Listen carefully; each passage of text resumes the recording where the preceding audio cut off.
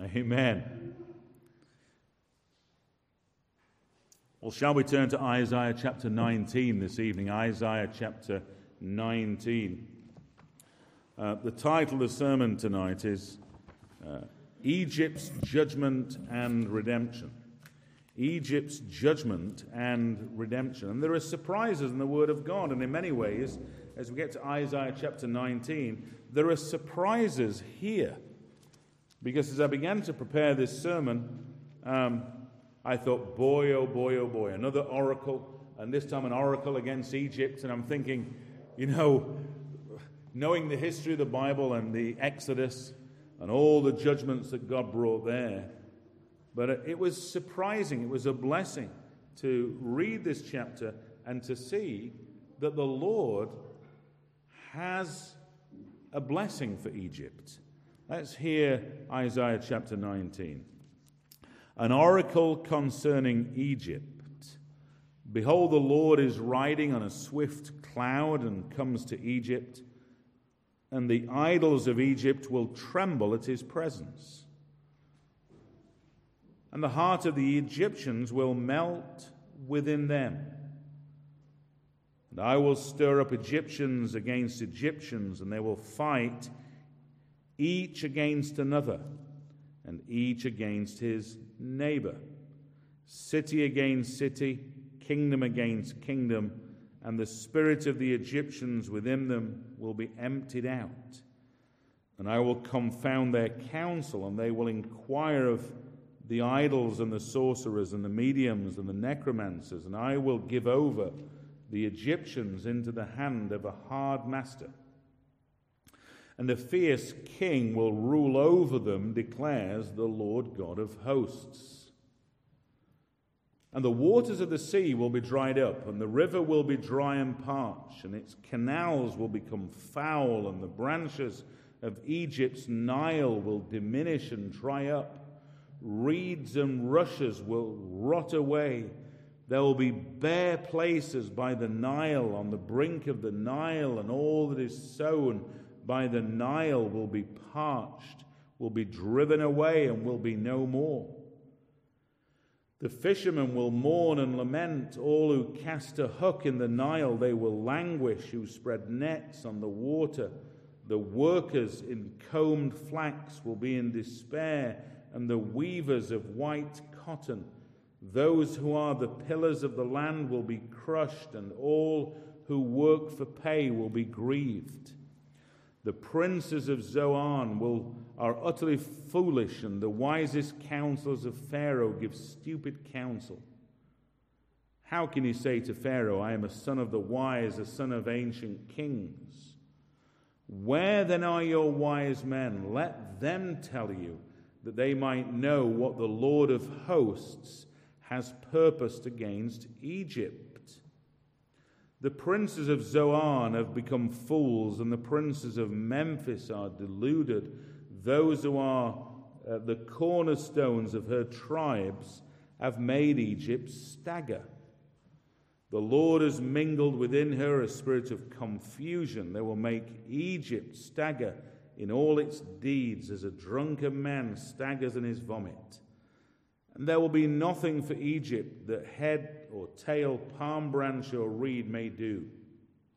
Verse 16, in that day the Egyptians will be like women and tremble with fear before the hand that the Lord of hosts shakes over them. And the land of Judah will become a terror to the Egyptians. Everyone to whom it is mentioned will fear because of the purpose that the Lord of hosts has purposed against them.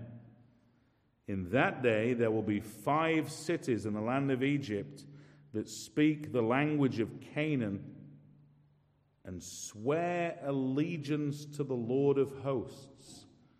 One of these will be called the city of destruction.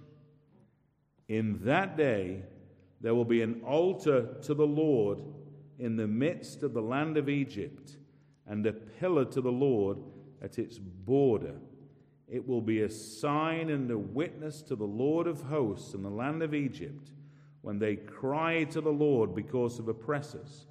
He will send them a savior and defender and deliver them, and the Lord will make himself known to the Egyptians, and the Egyptians will know the Lord in that day, and worship with sacrifice and offering, and they will make vows to the Lord and perform them.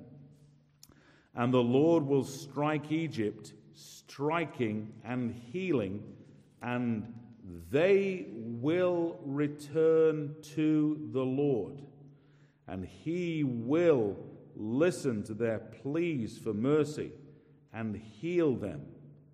In that day there will be a highway from Egypt to Assyria, and Assyria will come into Egypt, and Egypt into Assyria, and the Egyptians will worship with the Assyrians.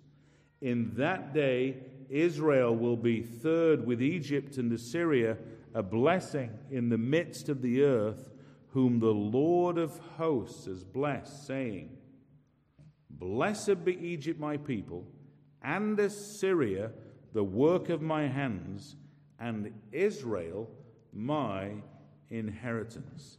So the title of the sermon tonight is Egypt's Judgment and Redemption, or Egypt's Judgment and Healing. In fact, that's probably a better title. Egypt's Judgment and Healing. And the promises here are remarkable. We started off with 19 verse 1, an oracle concerning Egypt. And we think whenever we get the word oracle, it's a word loaded with judgment. But there almost definitely will be, almost always, mercy there somewhere. But with Egypt, what may we expect? As we said already, that's where the Exodus came from. Do you remember the 10 plagues that God threw down on Egypt? And the 10th plague was the death of the firstborn. Remember that? And then God delivered Israel out of Egypt. And as they were being delivered, Pharaoh changed his mind and said, don't let these people go. And so he chased after them on his horses and chariots and came after them. And God halted them. And then what happened was that, we know the story, that Moses said to the people, on behalf of the Lord, fear not, stand firm and see the salvation of the Lord, which he will work for you today. For the Egyptians whom you see today, you will never see again. The Lord will fight for you, and you have only to be silent. And then Moses lifted up his rod, and the people went across on dry ground. The Egyptians followed, and they were drowned by the Lord. Now this is the same Egypt, but centuries later. We have in our house a wonderful print. It's not a painting, it's a print of a painting which pictures the Red Sea. You can just see the back of Moses lifting up the rod, and the waters parted. Of course, it points us forward to the one who is greater than Moses, who is Jesus Christ our Lord, and the gospel, and the death of Jesus upon the cross, and his glorious resurrection. And whoever calls upon the name of the Lord shall be saved. But here, what might we expect Almighty God to do to Egypt? Would we expect a chapter full of wrath and fire, giving further judgments upon Egypt? Our headings I'll give in a moment, but we may expect that the headings would be, number 1, judgment on Egypt. Number 2, further judgment on Egypt. Number 3, final judgment on Egypt, or something like that. But surprisingly, in this chapter, chapter 19, the gospel comes to Egypt, which I personally believe is still holding true to this very day. We've lived on a mission trip. We've visited lots of different nations in the world. If there's one evangelical church that stands out in my mind, where I've preached to, it's the Egyptian church. They're not a huge church, but there are evangelical Egyptian churches who take God seriously, they take worship seriously, they take theology seriously, and I can remember the distinct imprint that it's left on my mind to this very day. And it wasn't just one congregation, it's Christians in Egypt. And so we're looking tonight at the Word of God, but God draws in the gospel not only for the Egyptians, but also for the Assyrians. Remember the Assyrians? They also were an enemy of the people of God. In fact, the Assyrian Empire took the northern kingdom into exile. And we remember the book of Jonah. Remember Jonah? He was sent to preach to Nineveh, the capital of the Assyrians. So the three headings for us tonight are simply this. Number one, Egypt judged. Egypt judged. Number two, Egypt healed. Egypt healed. And number three, Egypt worships. They're not just healed, but they worship. So the first heading, we're going to focus on the first number of verses in chapter 19, an oracle concerning Egypt. And it begins, "Behold, the Lord is riding on a swift cloud and comes to Egypt, and the idols of Egypt will tremble at his presence." Up until this point, Egypt was famous for a number of things. One, its horses. They were one of the biggest exporters in the known world of horses. The equivalent of horses today would be tanks or some kind of military hardware. But they were specialized in horses. But Egypt was also renowned for its diverse idolatry. It's diverse idolatry. And God says here that the idols of Egypt will tremble at his presence. Now, we've got to remember that what we're looking at tonight is we have, if you think about how many years there are between today and Isaiah 19, it's about 2,700 years. That's a long time. Now, sometimes people, they do research on things like the Westminster Assembly, and it's commendable, it's great. But it's always not that easy because you're looking about 350 years back, and when you've got 350 years distance between us and there, you lose information, you lose documents, you can't go to interview someone and say, what was it like? So therefore, you can imagine the challenge that we have when we're trying to understand the context of Egypt, not 2,000 years ago, but this is about 700 years before Christ came. But nonetheless, all lines of truth flow towards Christ, and from Christ to the glory of God. And we're going to see something of Christ here in this prophecy of judgment on Egypt. Look in 19 verse 1. The idols are going to be cast down. What's going to happen in verse 2? God will stir up Egyptians against Egyptians. They will fight against each other. God's going to provoke some form of a civil war in Egypt. And then we find the Nile River is included. Now, it says here in verse 5 and 6, the waters of the sea will be dried up, and the river will be dry and parched. Its canals will become foul, and the branches of Egypt's Nile will diminish. What is the River Nile? The River Nile is the longest river on the planet. It's the longest river on the planet, and if any nation depends upon the River Nile, it's certainly Egypt. God's going to dry it up. In verse 8, the fishermen on the Nile will mourn and lament. All who cast a hook in the Nile, they will languish, who spread nets on the water. Verse 14 goes on, the Lord has mingled within her a spirit of confusion. And then in verse 15, and there will be nothing for Egypt. That head or tail, palm branch or reed may do. And we may expect to find an amen and then move into another chapter, and that's it. Egypt finished, decimated, absolutely laid to waste. And they were laid to waste at the Exodus. So God is promising judgment on Egypt. It's a picture of utter devastation of Egypt.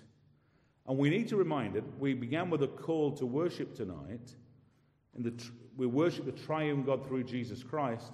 The God who's going to utterly devastate Egypt is the God in whose name I am preaching, and the God in whose name we're worshiping tonight. So clearly, the Bible does not present the God of the Bible as some little teddy bear. It's a sad thing sometimes that not every Christian student is like this. But sometimes over the years I would be invited to, Christian unions. And somehow we're living in a time where professing Christians sometimes in university gatherings, they want to be cool and hip and probably feel embarrassed to be set apart with the presentation of how God is presented. And sometimes I hear people on student campuses in these Christian unions praying. And I think, who are they praying to? It's as if they're addressing some kind of teddy bear. The kind of language that people use. And what we have presented here is the most holy God, whose Son is Jesus Christ. And we sang tonight the Word of God. We sang Psalm 114. And it tells us this, verse 7, "Tremble, O earth, before the Lord. And God is a God before whom we must tremble." And so here we find in the Word of God, let me just get my notes sorted out now. I've messed them all up. Just give me a moment. So the presentation of what we have here is that we're to tremble before the Lord. Is there a need of a restoration of trembling, do you think, of God in the church? Well, I believe it's most urgent. But the first heading is Egypt judged. The second heading, we can breathe a sigh of relief, Egypt healed. Egypt healed. Now, we looked at Saul of Tarsus this morning. And one of the things we learned is if Saul can be converted, there's hope for anybody. There's hope for anybody. And what we find now is that God has ordained for Egypt that not only they will be judged, but the Lord has a real surprise blessing for them to be healed. Now, some Christians, they're all confused in their eschatology, their doctrine of the last things. They think, oh, God, he's finished with Britain today. He's finished with the church. Well, nothing could be further from the truth. Jesus said, "I will build my church, and the gates of hell shall not prevail against it." He'll never be finished with his church for all eternity. But our confidence has to be rooted in the Word of God. And if God can restore Egypt, which he promises here, then there's hope for any nation. And so our second heading, Egypt healed. And unlike Babylon, their judgment was irreversible. But here we see in chapter 19 and verse 16, we'll read there, it says, "In that day the Egyptians will be like women and tremble with fear before the hand that the Lord of hosts shakes over them." So here we see this work of God, that God's going to cause them to tremble before the Lord of hosts. There's no nonsense there that people are saying, oh, the reason why the River Nile, it's all dried up because of climate change, and there are all these icebergs breaking off from Antarctica, and, if we all stop driving cars, and if you get yourself a new bike, then Egypt, everyone will be fine. It's just atheistic talk. But here we see that God's going to bring the Egyptians to a point that they realize that it's God Almighty who's making them tremble, and that they realize that it's the Lord of hosts who shakes over them. And though we get brainwashed every single day from some direction, we must never forget that Almighty God is in control of every judgment, everywhere, which is what we're learning in Isaiah chapter 19. But then we just go a bit further, verse 17. "And the land of Judah will become a terror to the Egyptians, and everyone to whom it is mentioned will fear because of the purpose that the Lord of hosts has purposed against them." So God has a purpose in everything that he does. It's not some kind of blind, purposeless event. And there are no events in this world that are not without purpose. But look at verse 18. "In that day there will be 5 cities in the land of Egypt that speak the language of Canaan and swear allegiance to the Lord of hosts." So here we're seeing Egypt's going to be healed. 5 cities in Egypt God's going to get them to swear allegiance to God Almighty, the Lord of hosts. But it doesn't stop there. There's a real further turning point in chapter 19 and verse 21. If you look there with me, it says, "And the Lord will make himself known to the Egyptians." What a wonderful promise. Why are you here tonight? Because the Lord made himself known to you. And if you don't know him, well, the gospel is here for you tonight, that you would turn to God through Jesus Christ and not put off another day without turning to him in faith and in repentance. What a wonderful thing it is to know that in verse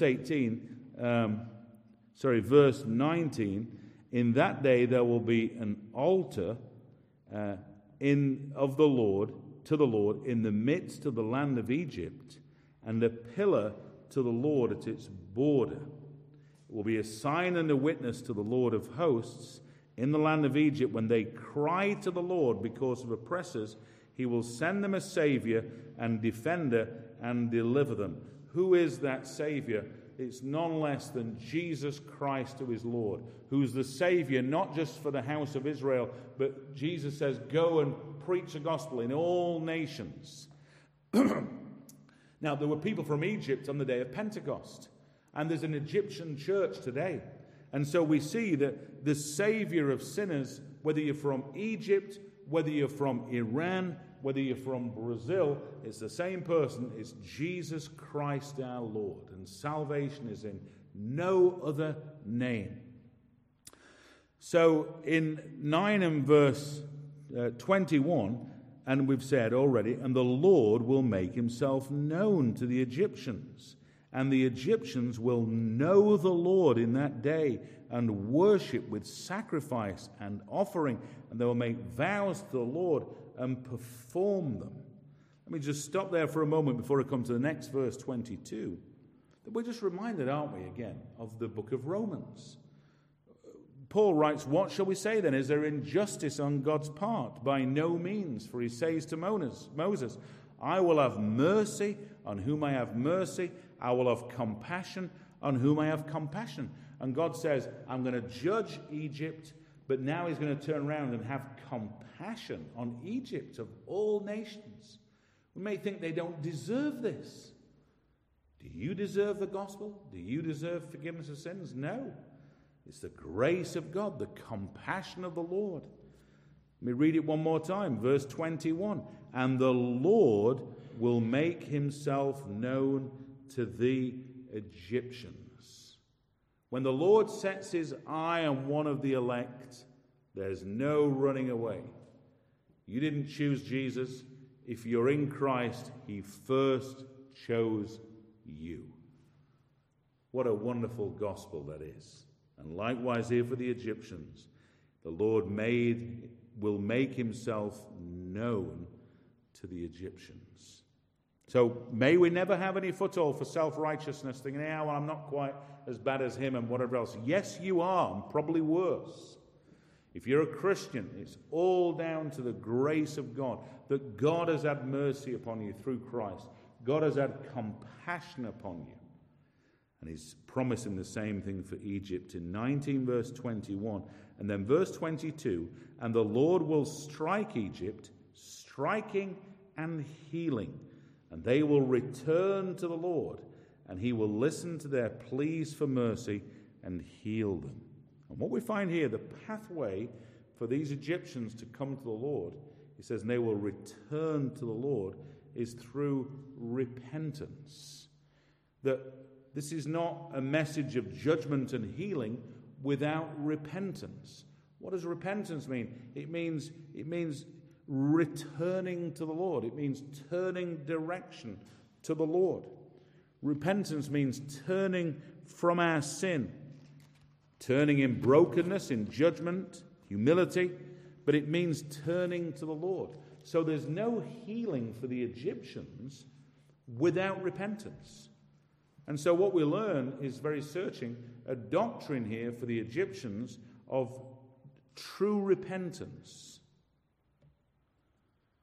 Now, it goes further also for us as Christians and believers, that we still need a doctrine of true repentance all of our lives. Because repentance is an initial gift when we first turn to the Lord and in faith and have our sins forgiven. But repentance is a lifetime gift. And here we find that the Egyptians, the pathway to healing for them is through true repentance.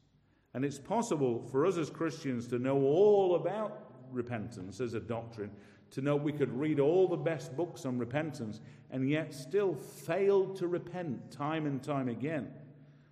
But we're to turn to the Lord in sorrow for our sin, not covering up for our sin, but a deep turning to the Lord. And so this message in Isaiah is thrilling, the message of the gospel, but it always includes repentance. And before I move to the third and last heading in a moment, that the Egyptians worship the Lord. Do you remember I cited the founder of the Salvation Army a few months ago, William Booth? And William Booth predicted that the day would come when we'd have a gospel, without Jesus. It would be a gospel, one without repentance.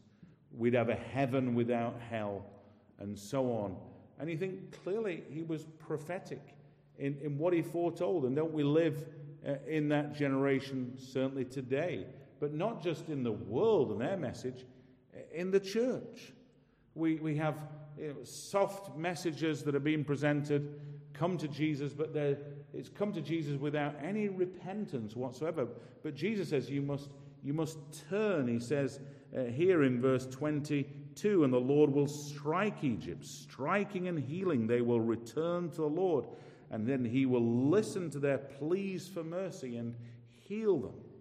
Now, I don't want to go back in church history and to kind of, put a romantic view of things in church history. But when I read about people like George Whitefield in the 18th century, and their conversion, that people like him, they seem to really struggle to press through to lay hold of the Lord before they had that assurance, sometimes over weeks. But the Holy Spirit led them, sometimes over months, but the Holy Spirit led them to genuine repentance of laying hold of the Lord. And that kind of idea today is kind of foreign. Well, I don't have time for that. The problem is it's called an easy believism.